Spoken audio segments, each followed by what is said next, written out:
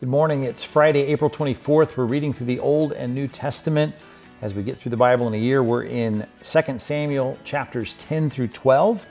In chapter 10, interesting story of David's intent to be kind and to have evil returned for that, shaving their beard, cutting off their clothes at the hips, as it says. It was a embarrassing scene, and one where the Ammonite king tried to humiliate David and his servants, and certainly paid an ultimate price for that, a cruel act that was certainly undeserved, and we see God's response to that. Chapter 11, memorable passage here of David's moral failure with Bathsheba, and we see God's grace in showing us that even the best of the characters of the Bible are falling short of the glory of God, and only Christ could come and resist every temptation and do everything properly for us so that his righteousness, Christ's righteousness, can be imputed to us.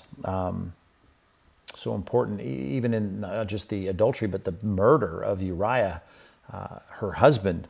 I mean, second hand, of course, but just as immoral. Nathan confronts him in chapter 12. All this happens quick in our one day's reading, but David is trying to hide this and cover it up. Nathan confronts him. David repents, which is why he's still a man after God's own heart, even with his failures. And yet there's consequences, which starting with in chapter 12, the death of David's baby, and how painful that was. And yet he gets up when the discipline in that stage at least is over, and surprises his men.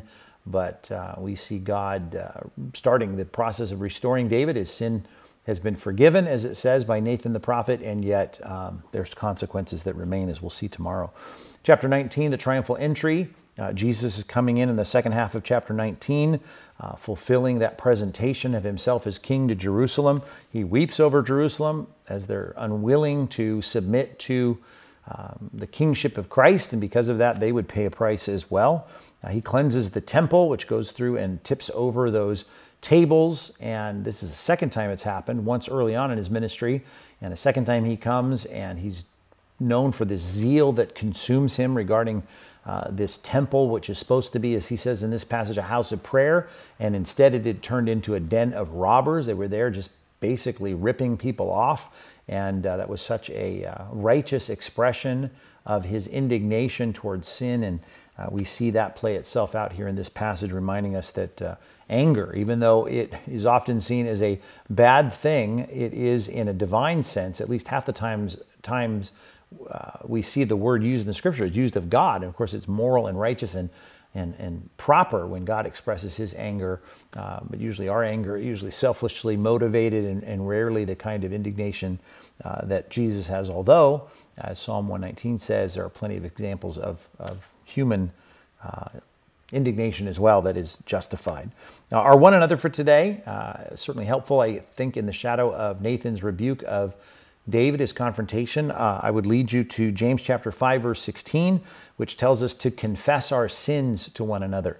Confess our sins to one another. It says, therefore, confess your sins to one another and pray for one another that you might be healed. Now, there's context there, of course, of someone who's being disciplined by God in the sickbed, and the confession of sin, the admitting of sin, not just to God, but in circumstances where it's helpful and proper, and even required in some cases when I sin against someone, to confess it and agree with God about the sin to a person, and agree with them that this is a sin, it's wrong, and that we repent. That is certainly a godly thing. Not that we air out all our dirty laundry in contexts where it's not appropriate or proper or necessary, but in many cases we need to learn to say to those that we've wronged, to say to those that are in a counseling situation with us and helping us through a problem like Nathan was with David, just to admit the wrong that we've done. Psalm 32, Psalm 51, two good psalms you might want to add to your study of God's Word today that can remind you of how good it is to confess our sins, not just to God, but even as those two psalms do, they